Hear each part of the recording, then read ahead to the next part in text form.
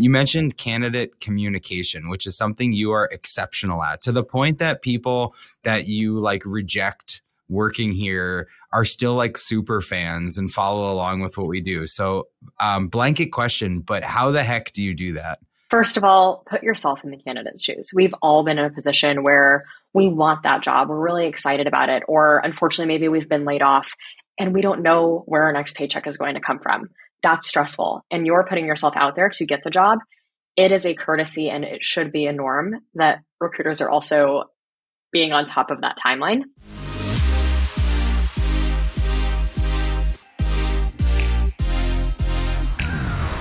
What's up, everyone? I'm Chris Ronzio, founder and CEO of Trainual, and this is Organized Chaos. As always, we're taking a page from a different leader's playbook so you can put it in yours as you build your own. And you just heard from Sasha, Chelsea, and Marlo, 3 awesome members of our people operations team here at Trainual. This episode is all about people operations for SMBs and the 4 stages of growing your people ops team. Now, maybe that just starts with you as the founder, but as you grow a business, you then start to lean on other people. Maybe it's an office manager, an assistant, a director of operations, somebody that helps you wrap your arms around the structure of the business and train the new people that are coming in. And as your business grows more, maybe you bring on that first HR person or people operations person. And then eventually they build out their team with all the different functions. So this was a really fun conversation where we dug into the 3 different people, 4 including me, who have held those roles so far at Trainual over the last 4 or 5 years. And we broke down each stage, the things that we were good at, the things that we were not so good at, and the things that maybe you should be thinking about in your business as you grow to develop an incredible employee experience. So enjoy, dig in, and hear our story for how we've grown people ops at Trainual. Hey everyone, and welcome back to Organized Chaos. I'm your host, Chris Ronzio, and today we have a special group of people here with me. They're actually 3 of the all-stars from inside the walls at Trainual. We've got, I'm kind of reading around the circle as I'm looking at you, Sasha Robinson. We've got Marlo Everett and Chelsea Crusay. Welcome, everybody. Woo woo. Thanks for having us.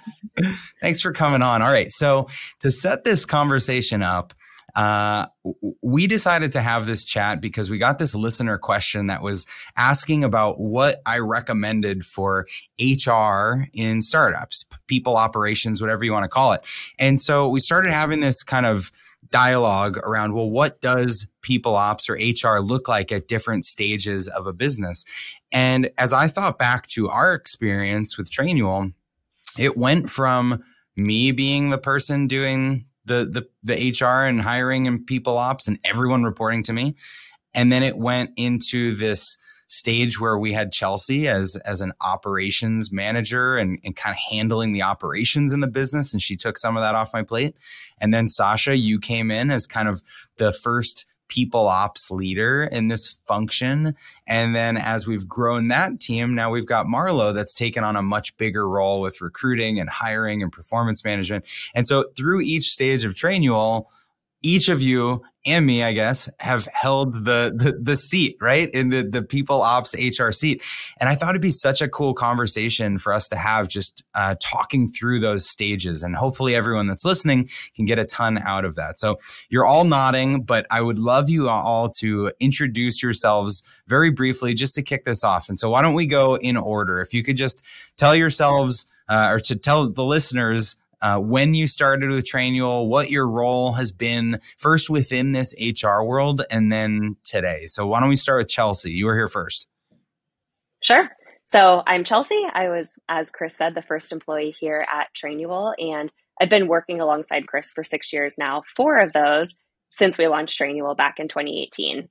And I've worn several hats along the way, including operations manager / HR / office manager, head of CX. I helped build the foundation of our CX and sales team, chief of staff, and then more recently, special operations, where I work cross-departmentally on a lot of different innovative ideas.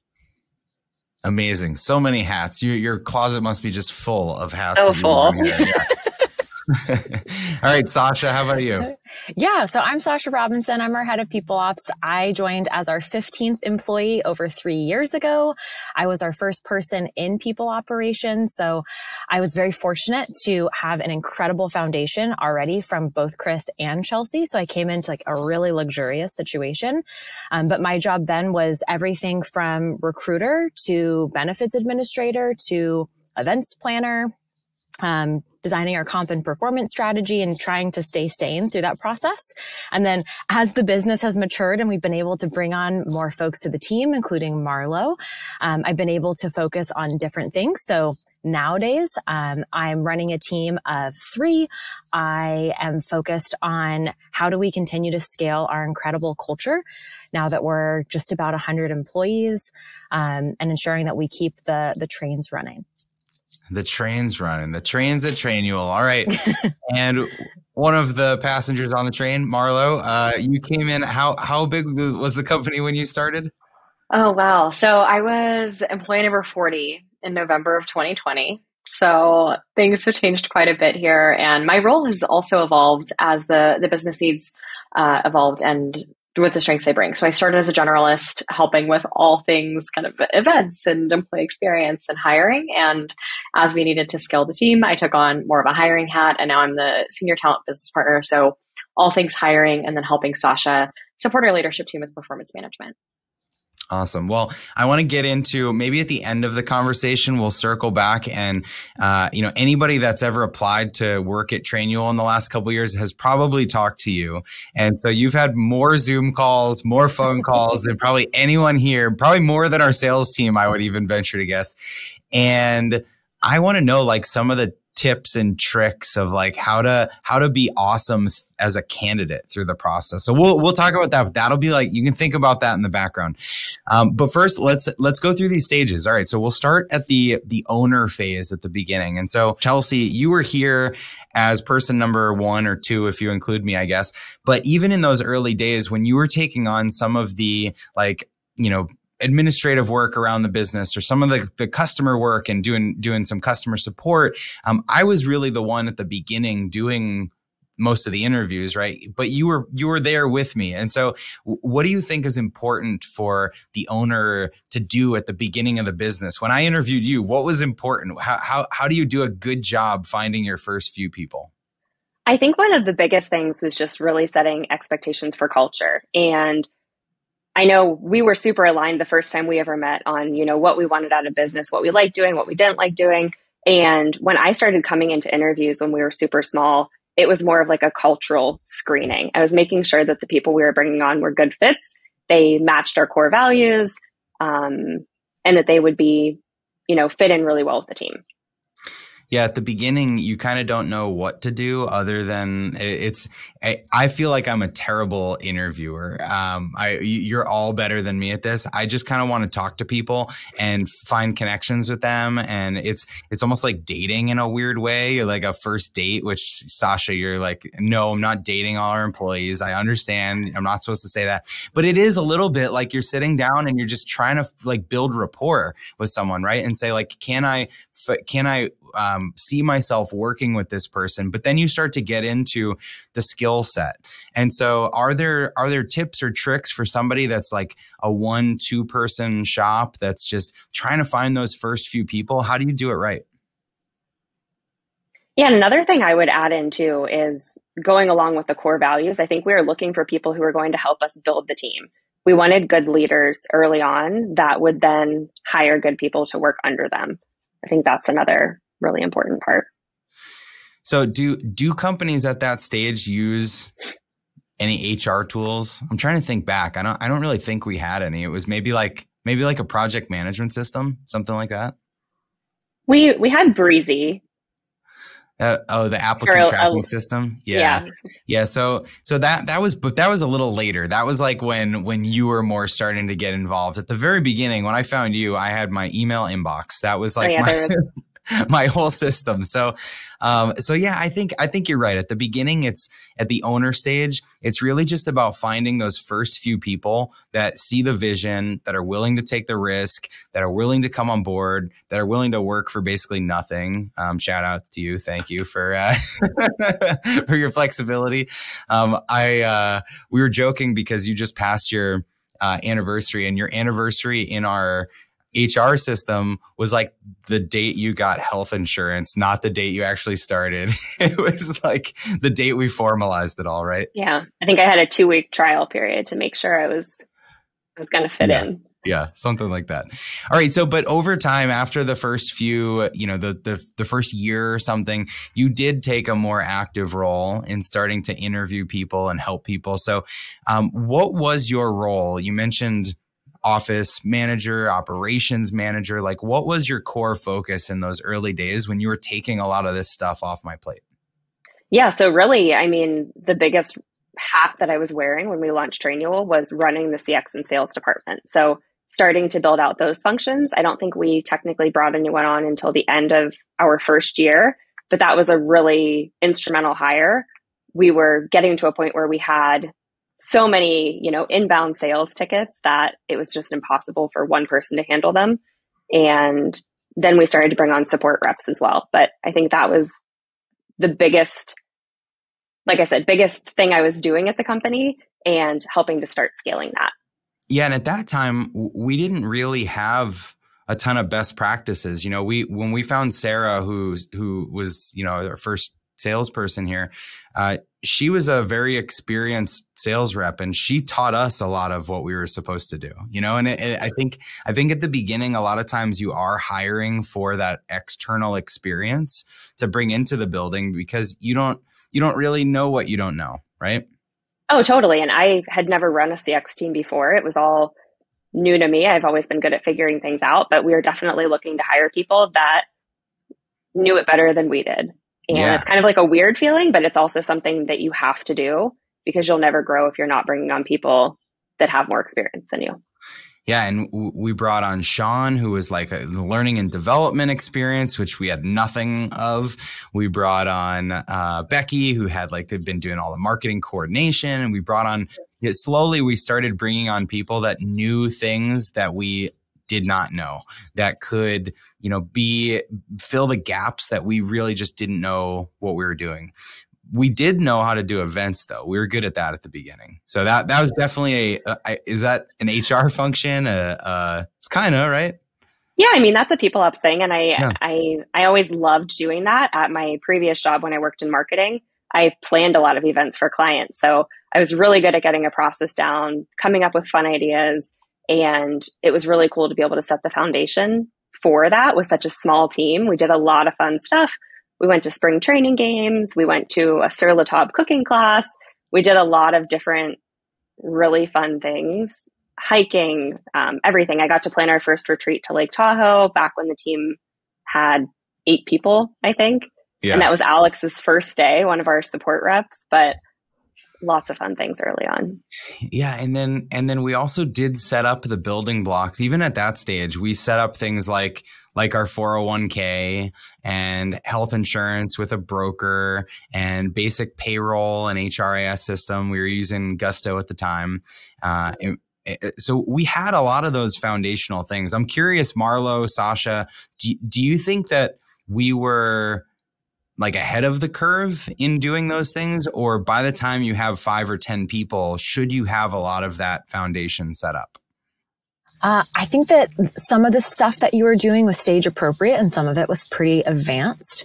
I think it's pretty normal to have a payroll system when you have 5 or 10 employees and ensuring you have health coverage. I think 401ks are typically something that are brought on later as an added benefit. And when I joined the team, when you were 15 employees, I was really impressed that you'd already had that established and baked that into the cost for every employee because that was important to you. So I do think that Trainual, more so than any other place I've worked, kind of invested earlier in some of the people first initiatives or benefits for sure. Yeah, some of that came from the consulting work I was doing before where, I would hear from employees of other companies that the benefits they didn't have and that they wish they had. And so it became a goal of mine to provide those benefits because I knew if we could check this box and we can check this box and we could bring people on cool events and we can do a retreat and we can communicate like this, then each of those boxes that we check will avoid a pothole that I saw in a different consulting place. Chelsea, how when I was delegating some of this to you, what do you think I was still the most involved with in those early couple of years? I would say hiring. I feel like you kind of handed over the reins with events and culture, those kind of things. The office, I feel like you gave me total autonomy to run that. And I think we collaborated really well in a lot of the early policies and procedures that we had. There was a lot that we had to do kind of, we were reactive with things. We didn't have a bereavement policy. We didn't have a sick leave policy. Yeah. There was a lot that we had to work on together with that. But I think you always stayed really involved in the hiring process just to make sure that we had the right fit. Yeah, I remember hearing a podcast of some founder. It was like a SaaStr podcast, and they were saying that the founder still did the interviews up until their like 500th person or something, which I thought was like, I didn't know if that should be a goal of mine or if that was absolutely insane. And I remember when we were getting to like 10, 15 people right before Sasha came on, I was feeling like I'm getting to my max of doing interviews, because every one of those people that you bring on, you're probably interviewing like 20 times more people to get to that one person that you eventually get to, or maybe more than that. And it took up my entire week. It's hard to do that. And when you're trying to grow a business and you're really focused on sales and marketing and are we growing our revenue, it's very hard to also be dedicating 20, 30, 40 hours a week to interviewing, but it's hard to let that go too. Yeah. And also I think back when we were really small, I think you got some pushback from people too, because we didn't have much of a team. We didn't have much of a product yet. And I remember you getting a lot of questions from people like, well, tell me more. Like, about like very unknown. Having to sell them on joining. Oh, totally. Yeah. At that beginning stage, you're right. It was more of like a sales pitch to explain why somebody should choose Trainual, because Trainual was an unknown product or whatever. And it was like, we didn't have all the PR at that time and we didn't have the funding at that time. And so hiring people was they were taking a big gamble. Everyone that was here before we raised any money for sure was like, well, this might be a fun project for a few weeks, but let's try it out. So, Sasha, let's talk about when you started to sort of ease onto the scene. Ease onto the scene. The 8-month ease. Yeah. Because before you came on full time, which like you mentioned, you were number 15, you recommended, I think, employee number 9 and number 11. And you were like, you had this network of people and you started sending people our way. So you were kind of doing like some side consulting and advisory work. So what was your perception of the 8 or 9 employee Trainual and why was it too early for you at that stage? So my first impression was I was very impressed. I got to meet Chelsea first, I think, outside of you. And I was like, this girl is so cool. And she would talk about all the stuff she'd already done. I'm like, they are so ahead of the game. Like, they're already doing all of these things. Like, why are you even talking to me? Like, Chelsea's got it on lock. And I think the reason that I pushed back against joining the team earlier was because you hadn't raised money yet and the velocity at which you were hiring was a little bit slower, which is totally cool. But like for someone to come in and own that role full time, like you didn't necessarily need me. You didn't need the systems or any of the infrastructure that I would like my skill set lends itself to. And so when you started talking about raising external money and accelerating the pace at which the business was growing, thus necessitating more hires, or like, all right, I'm in, I got you. Like I can take whatever you've built on this beautiful foundation and ensure that we can scale that from 15 employees to 100. So for you, it was really the velocity of hiring and the fact that, if we're only going to add a role here and then wait 4 months and then another role, we don't need someone that's all the time focused on people operations, not just hiring and recruiting, but managing the team. So is there a magic number for anyone that's listening to start thinking about when they need to make that first full-time hire? I really wish I had a magic number. I think it's more of an art than a science. I think it depends on a lot of different factors in your business. So one is your current headcount. You could have 5 people on your team, but be anticipating adding 500 the next year, and you might need to add someone now. You could have 30 people on your team and add 5 people the next year, and you might be good with someone like Chelsea who can have HR and people ops as part of their role, given that it's only a piece of what they do.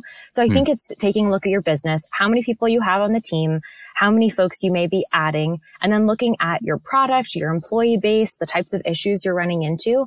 And that would determine when you need to hire someone and the type of person that you would hire and what their background should be. Chelsea, do you remember when I started talking about hiring Sasha, and what was your thought? Like, was there something that you were ready to get off your plate, or what was it that you think tipped the scales that we needed her in a full-time capacity? Oh, definitely. I mean, I think I remember we were sitting down in the conference room in one of the first offices, and we were just talking about culture, and you were throwing out ideas like the donut app on Slack. And I was like, oh my gosh, it's genius. We need to do that. And you really understood how to interview someone. I'm with you, Chris. Like, I don't love interviewing people. I don't think I'm great at it. Sasha is. Like, she had a track record of doing it. She had a really good network in the Valley. I didn't know anyone that worked in tech. And Sasha just had so many good things to bring to the table. So I was super excited for that. And my new best friend. So yeah. I feel like it was like total hype Sasha session. I'm loving this. Well, no, Sasha, I think you interviewed me harder than anyone has ever interviewed me about the business. And I was like nervous talking to you as if you were an investor or something. And so I figured if you're going to interview me that hard, like, you would probably do a good job interviewing other people. So it was a good skill to have. Well, thank you. All right. So when you came in, what was strong here in terms of people ops? And what was weak or not yet established that we really needed to focus on as we came into that 15, 20, 25 person phase? Yeah. So I joined in the fall of 2019. At the time, the Trainual team was exclusively based in Phoenix, Arizona. We all came into the office every day. And I think something that Chris and Chelsea both did a great job of was curating a really tight-knit team and a really clear vision for the culture they wanted for the team. So you had 6 values already established with clear behaviors associated with them. You had a values award already established. So you were recognizing folks for living the way that you wanted them to operate. Again, you had some of the key systems in place for HR and payroll, 401k. You had like a little baby ATS in place. You wanted to be able to scale up hiring. And then I think the thing that y'all did best was your events and like making people just genuinely love being at work and love spending time with their coworkers and having this foundation of trust with the team. So I walked into like a really good situation for all of those reasons. It was pretty cushy. It was very cushy. Yeah. I told people that all the time, like cushiest gig I could have walked into.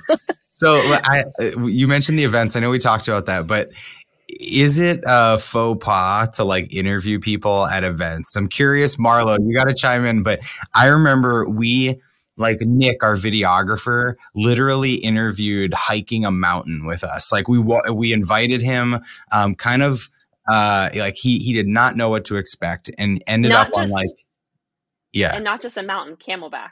Yeah, hard mountain. I know a lot of people listening probably aren't here, don't know what that is, but it's a grueling hike. Like you'd be very winded at the top, and he was not a hiker. And so he made it to the top of the mountain. We got him up there, and along the way, we were able to really understand his personality, hear his stories, understand what he's into, his passion for video production, like the stuff that he had done in the past. And so it was this extended social interview that I think you can't really do at scale, but we did a lot of it in the early days. So good or bad, Marlo? I need to know. I would be so fit if I hiked a mountain every time I had to interview. so funny. That's what we should do. So at scale, I would say not the best practice. You really want that consistency, but I think at that stage, it obviously worked out, and here we are with Nick. So. Yeah. But I think we've been able to replicate, like, looking for what motivates folks through different questions that we ask in the interview process, and ensure that they're passionate about small business and the problem we're solving, and passionate about the role and the team they'd be walking into, even if we're not gathering that information while hiking. Yeah. Yeah. Okay. All right. So then, Sasha, as you dug into what needed to be done, what were the areas that we were maybe weaker in, that were underdeveloped? Yeah. So for me, I think it's really important to think about fairness as you're constructing systems or processes, and you're scaling, and not thinking about individual people. So one thing in particular was our compensation philosophy. I know Chris is really passionate about rewarding people for the work that they're doing. And so the first day I walked in, I was like, all right, so talk to me how you think about compensation. He's like, well, like, anytime someone's doing great, like, let's give them some more money. And I was like, oh, interesting. I love that you love the team and you want to motivate them, but that gets a little tricky when some people may feel less comfortable bragging about their accomplishments or asking for more money, and that can create disparities. And so I think that was one of the first projects I worked on. How do we systematize how we think about compensation? What is our compensation strategy? Building comp bands and properly leveling the team that we had to ensure that there was fairness and parity across the team, not just for the 15 of us then, but then as we've added 75 new folks to the team. I remember the slide deck you put together where it was like the gif of Tim Allen in the Santa Claus walking down like the North Pole, and you were like, no more Santa, Chris. Like, you can't just give out bonuses and like raises whenever you want to. We need to have a system for this. So I appreciate that. What else was weaker? As we were getting ready to hire more talent, I think Chelsea talked about this, hiring exceptional people and skill sets that we didn't already have on the team. We needed to pull from companies that had been there and done that, or seen that next stage of growth. And they were typically Series A, B, or C stage SaaS companies. And they typically were offering more robust benefits packages, slightly more compensation. And so it was evaluating our benefits offering and ensuring that if I got on the phone with a candidate, could I convince them to leave their job at a company that was maybe a couple stages ahead of us, but we were at least meeting their baseline expectations. So it was revamping our benefit offering and compensation bands. And then you already had the foundation for career conversations and growth with the team. We called them 90-day check-ins at the time. And every 90 days, you talk to everyone on the team, yourself, and like, hey, how are things going? What could be better? How do you like your role? And so building on that to a more formal process. And that's been iterated many, many times over the last 3 years. Yeah, let's talk about that a little, because I think that's one of the things that we did do pretty early. You know, like Chelsea, we had those when there was just 4 of us, maybe. I don't think when it was just you, but when there were 4 of us, I'm pretty sure we were already doing those 90-day check-ins, right? And so the 90-day check-in process was really simple. It was a PDF that, if anybody's listening and really wants this, I'm happy to send you the old version. Just like DM me on LinkedIn or something, and I'll send you the old version. But it was a PDF that was kind of a self-assessment for people to rank 1 to 5 their happiness in certain things. And it was like the environment, the work environment, do they feel challenged with their job? Do they still see themselves here in the next couple of years? Do they feel like they're compensated fairly? And it was like these hot button issues that we wanted to consistently prompt people with, to make sure that they were happy and to give them that space to vent or to give feedback or to have a tough conversation. Because if you don't ask, a lot of people just won't bring those things up. And then when they leave and you find out in the exit interview that it was something that could have been avoided, you're kind of kicking yourself and you think, why couldn't we have solved this? So we had a version of this in place, but Sasha or Marlo, can you talk about how this has evolved? Yeah, I'll give a quick answer and then I'll let Marlo speak to some of the work that she's done more recently and taken it to a whole new level. But we built on the 90-day check-ins, and I would like plug this for any small business, like building a foundation, even if it's super small, like a PDF with a couple questions, and whether that's for performance management or how you think about events, doing something small and setting the cultural expectation that this is part of our DNA is so important, because the next step when I say, hey, we're going to formalize this in a fancy system and we're going to do this on a cadence every quarter and we're going to add this extra step, it's not so shocking. It's just an extra step and like the next like layer to whatever you're doing, versus we've never done this before. 50 people get on board with this whole new performance management change. And so that, again, was so lucky walking into the foundation already set, because we were able to roll out a system. We were able to roll out a specific cadence, not only for the 90-day check-ins and downward and upward performance management, but a self-reflection cycle and an engagement survey to solicit anonymous feedback a couple times per year. I was going to ask Marlo, like, what would you add in there and the evolution, because you've seen this over a couple of years?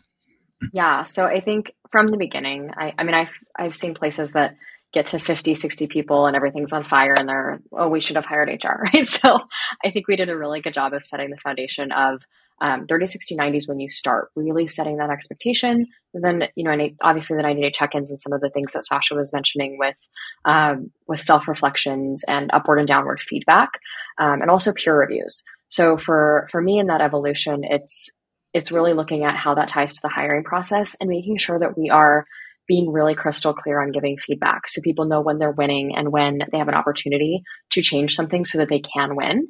And it's really hard to do that early, right? Especially when you're still in a role where maybe you're the first one in the role and we don't know what that looks like. We don't know what success is going to look like in 12 months. Where now with our process, we look at a role and we say, we generally know what this person needs to do when they come in. We also have a good idea of what they need to be doing in 6 months, 12 months, and hopefully beyond to be successful in that role. And our performance management will match that, as well as our hiring process. Yeah, I think what you're getting into a little bit is the performance management and the career path and career ladders. And I think that's been more formalized in the last couple of years. But we didn't have any of that at the first 20 people or 40 people or whatever. It was sort of like, what do you mean career path? Like, we just hired you for this job. You know, like at the beginning, you're basically just, you're living kind of a week at a time and a month at a time, and you're not really thinking about people's long-term trajectory in the company. It's like, I'm thinking about how, like I just hired you and plugged that hole. Now what's the other hole I've got to go plug? You know, to have to come back and like have a career discussion with this person is like, what? I can't even think about that. So that's definitely something that we started doing as we got bigger, as we had more resources. So Sasha, how did the team evolve from you into a larger team now? Can you talk through like what is a people operations department start to look like, and how did you subdivide the different hats that you were wearing? Yeah. So I'll speak to what happened on the Trainual Pops team, but I think the most important thing, if you were the first person on a Pops team, is evaluating your skill set and your strengths, not only what you're good at, but what you enjoy doing. And so I'm a little salesy. I love recruiting. I love Trainual. I love being able to sell it and build relationships. And I could like recruit 8 hours a day and still go home and work and be really happy. And so I wanted someone who could help me with building policies and answering benefits questions and things like I didn't love doing as much, but I could do, but I didn't necessarily want to. And so I brought in someone who like that was their skill set and they were phenomenal. They would help with onboarding behind the scenes and running that, benefits questions, building policies. And then it reached a point where I could no longer handle the number of open roles we had. And so I started cross-training her to be in talent acquisition. And so that would be my one piece of feedback looking back. I wish I would have hired Marlo earlier because Marlo is incredible and has such a phenomenal background in talent acquisition. And if you're hiring at the velocity that we were, like 40 to 50 people a year, it's really hard to do that solo. And it's really hard to do that while training someone else. And so hiring someone who has done it before to support you, like when Marlo got fully ramped after her 90 days, that was the biggest weight off my shoulders, knowing like I had a partner who could like crush it and bring in incredible people too. So, Marlo was my second hire on the team when the velocity reached a point where I was struggling a little bit. Okay, so there was the benefits administration, the HR generalist kind of stuff. Then there was the recruiting and bringing new people in and helping onboard them, and then more recently, there's been the culture and experience side of it. Right? Can you talk about that a little? Yes, I think it's a little unique to Trainual that like part of our cultural DNA is time spent in person, but with COVID, we've decided to be a remote first team. And so we invest really heavily in both remote optimized and in-person quarterly events. We do an incredible week around the holidays, bringing the entire team in, and then we do a retreat offsite once a year as well. And then we do these phenomenal onboarding sessions in person at the office. And we put so much care into all of those experiences. So we have someone who their full-time role is onboarding new folks, handling all of the planning and execution for the retreat, for the parties, for the events. She also owns diversity, equity, and inclusion and how that weaves into some of the events with our affinity groups and ensuring that everyone feels like they have a place at Trainual, regardless of how extroverted or how much they like parties. That may not be a full-time role at every small business, but for us, we knew that was super important for building relationships based in trust so we could operate really fast when we were actually working. Love it. Okay. So Marlo, you got sort of soft roped in, I think, as well. Kind of like I had brought Sasha in. You were talking with Sasha outside of the business or something. And so always be recruiting, right? And so we knew we needed some help bringing more people into the fold. When you came in, do you feel like you just hit the ground running right away looking for roles? Or what was your indoctrination into Trainual like? Oh, wow. It feels like that was so long ago. So, yes and no. I think there were things that felt very familiar, which was, obviously the recruiting piece, right? Put me in a role, put me in coach. I am that person when it comes to talent acquisition. And I think we started to see very early success there. I think there were parts of the role, like the HR stuff and the generalist of benefits, where it was like, okay, wait a minute. I need to answer people's actual benefits questions and I need to know what I'm talking about. That's a little difficult for me. So there were learning curves with that. But to Sasha's point, right, you know where your strengths are and I knew where mine were. So we very early on plugged me into the recruiting and then had project work and time aside for me to learn the things that I, maybe wasn't so well versed with. So so I think I hit the ground running with certain areas and there were some that I still, benefits questions are still challenging for me because I don't do it every day. But it's been an evolution for sure. So as a business is growing and, hopefully you're starting to make a brand for yourself and people are interested in actually working with your companies, what systems did we have in place or what would you suggest that people have in place to maintain a great recruiting process? Ooh, that's a great question. So we are, we're on Lever. So Lever is our applicant tracking system. We obviously use Trainual for our need to knows, and we'll send a Trainual to candidates to get to know more about the company and the values, which is really special. And then we use Loom for candidate communication. So I think between those three tools, they've been really beneficial for our process, which is very intentional. I think when you look at building a recruiting process, if you can get an applicant tracking system early on, it will monetize tenfold, right? So I always say that your hiring process should match the type of company you're trying to be. There's nothing wrong with when it's really early stage. It's maybe your first few hires, you're meeting at a coffee shop, you're figuring it out, and that's okay. But if you want to be best in class or you want to scale really effectively, you'll need a system to help you do that. So I think if you can invest in that, definitely do it. It'll help not only get your ducks in a row internally as you're hiring, but it will also provide a much better candidate experience because there's nothing worse than candidates that don't know what's going on or they don't have a timeline provided. So it's really important to have an applicant tracking system if you're going to be doing a significant amount of hiring. Yeah, I 100% agree. And that's why we actually had one. I think Chelsea mentioned it earlier. We had a very basic one when we had 3 or 4 or 5 people, because even those initial interviews, I just found it so helpful to have a place to write down all my notes, to move someone through the stages of a hiring process, to understand all the candidates that I was like sourcing from LinkedIn or wherever, and just to keep that organized. And you can do that in a project management system, maybe, but there's systems that are designed specifically for that purpose that maybe you only even even pay per role that you have open. Like there's a really easy way to get your foot in the door with some of the more SMB tools. So I definitely recommend that people check those out. You mentioned candidate communication, which is something you are exceptional at, to the point that people that you like reject working here are still like super fans and follow along with what we do. So blanket question, but how the heck do you do that? Couple things. First of all, put yourself in the candidate's shoes. We've all been in a position where we want that job. We're really excited about it. Or unfortunately, maybe we've been laid off and we don't know where our next paycheck is going to come from.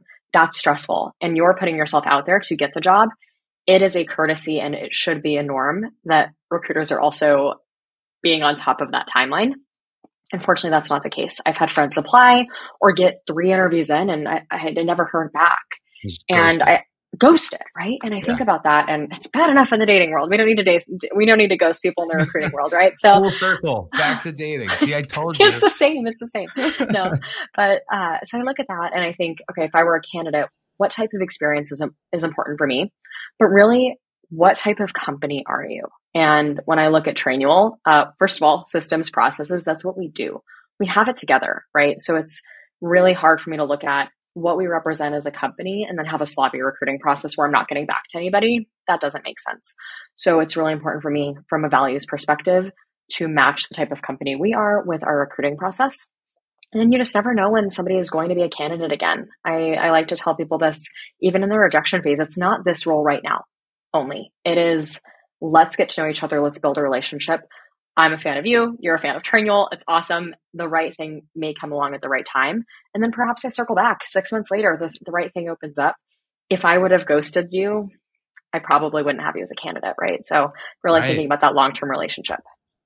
That's so true. And it's like, you know, a customer doesn't just see an ad and buy immediately. Like sometimes it takes some getting to know the brand over a long time before they buy. And I think it's the same with the recruiting process, both from the company standpoint and the candidate standpoint. Sometimes you get to know each other and you realize we really like what you're all about. We think you could be great here, but this isn't the perfect role for you. So let's keep in touch. One of the things I think we do a good job with too is we have that future roles post that's always up.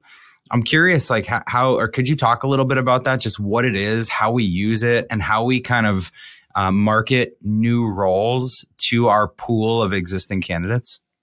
Absolutely. So this comes back to having an ATS, right, an applicant tracking system. This is very hard to do if you don't have that. So we do keep an open role all the time for future openings, right? So maybe you're interested in Trainual. We're not hiring for what you do right now, but perhaps we will be, right? So people will apply, they get added to that bucket. And when I kick off a role, I look in the future applicants first and I see, okay, who's here? Who's excited about Trainual? Maybe it wasn't the right time then. Are they looking now?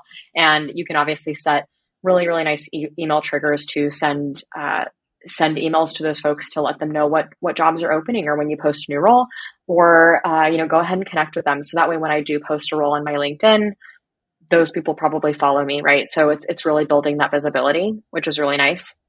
And you never know, again, just because a role is not open, you're missing an entire chunk of people that could be really incredible fits for the company. Or maybe they jog your memory and you see a role coming in that, I've been talking to Sasha about that. I know we're going to be looking for that in the next few months here.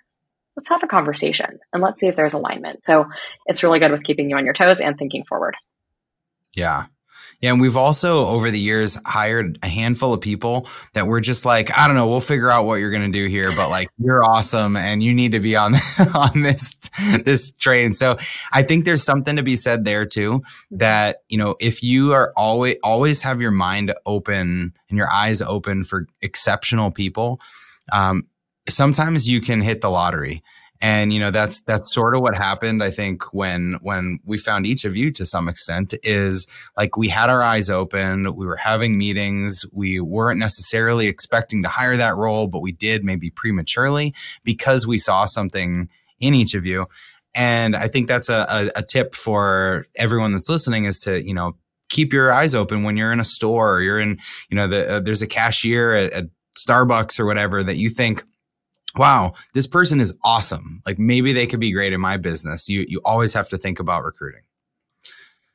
All right. That said, I'm curious, any final tips from each of you? Anything else that you think we've done well that somebody else could snag as a little tactic for their business in any order? It's less tactical, but I would just plug how lovely it's been working at Trainual with a team that is fully aligned on the importance of building a people first business, and Chris having your full buy-in on everything that we're doing. So it doesn't really matter what your comp strategy is or what your performance management philosophy is, but having the alignment and the backing, both from a financial standpoint, I always say emotional, like the emotional support from Chris, but like you're fully bought in and support what we're doing. And that's felt throughout the entire organization. I think that is so pivotal to like your HR or people team being successful. So it doesn't feel like a supportive or an admin function. And it truly feels like a partner to all the other departments and your leadership team. Yeah, I remember you talking about that with me when you first joined, and it was a very important conversation to say, no, this is like a seat at the leadership team because we value this at that level. This is not just like a side function that is like a support role for the business. This is a strategic function in the business. I would say our emphasis on onboarding, I think we've always done. I did a decent job of onboarding. I remember the day Sasha started. I think we had 6 people start with you, and I'm like, oh my God, I'm onboarding our head of people ops. But I think we've really refined that over the years, and the amount of feedback we get from the team on how incredible of an experience that is.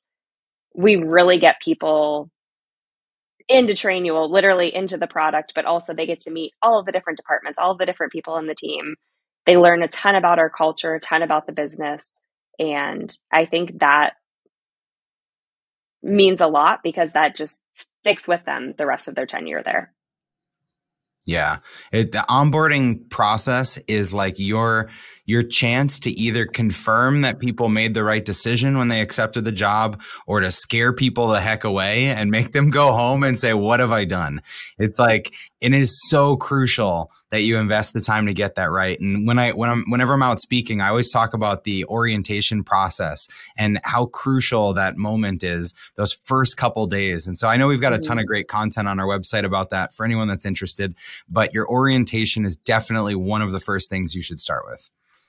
Marlo, anything else? Yeah, so I'll take a recruiting lens on this one. Be authentic with your brand. Your employment brand is a side effect of everything you've been doing. So if you want to hire incredible people, it's not just making an incredible job posting. It's all of the things that you've been doing and the culture you've created and how that shows in the market. So I think, you have to look at it this way. Candidates are making just as big of a decision as we are, right? This is their life and it's our company, and we're protecting both of those.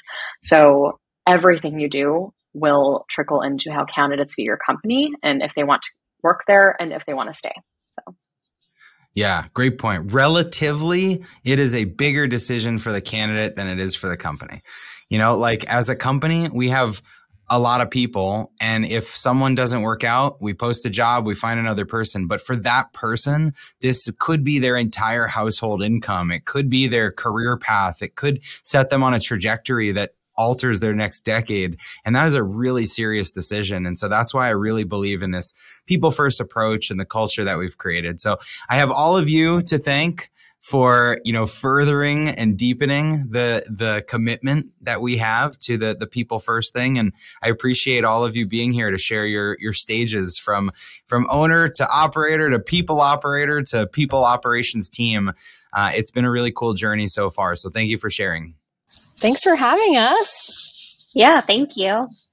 All right, everyone else, like you saw, we got a great listener question about how startups should think about HR and people operations. And this is the type of content that I love doing, that I'd love to provide for you in the future. So if you have questions about scaling, growing, systematizing your business, I want to hear about it. Let me know. Let's connect on LinkedIn, on YouTube, on Instagram, wherever you hang out. I'm probably there. So search for me, Chris Ronzio. I'd love to connect with you. And in the meantime, check out all the other episodes and great content that we have here on Organized Chaos. We'll see you next time. Hey, thanks for listening to Organized Chaos. If you like this episode, be sure to subscribe, leave a review, or share it with anyone in your network that you think could benefit from this information. For episode show notes, podcast recaps, and tons of other small business news and inspiration, check out The Manual. That's trainual.com/manual.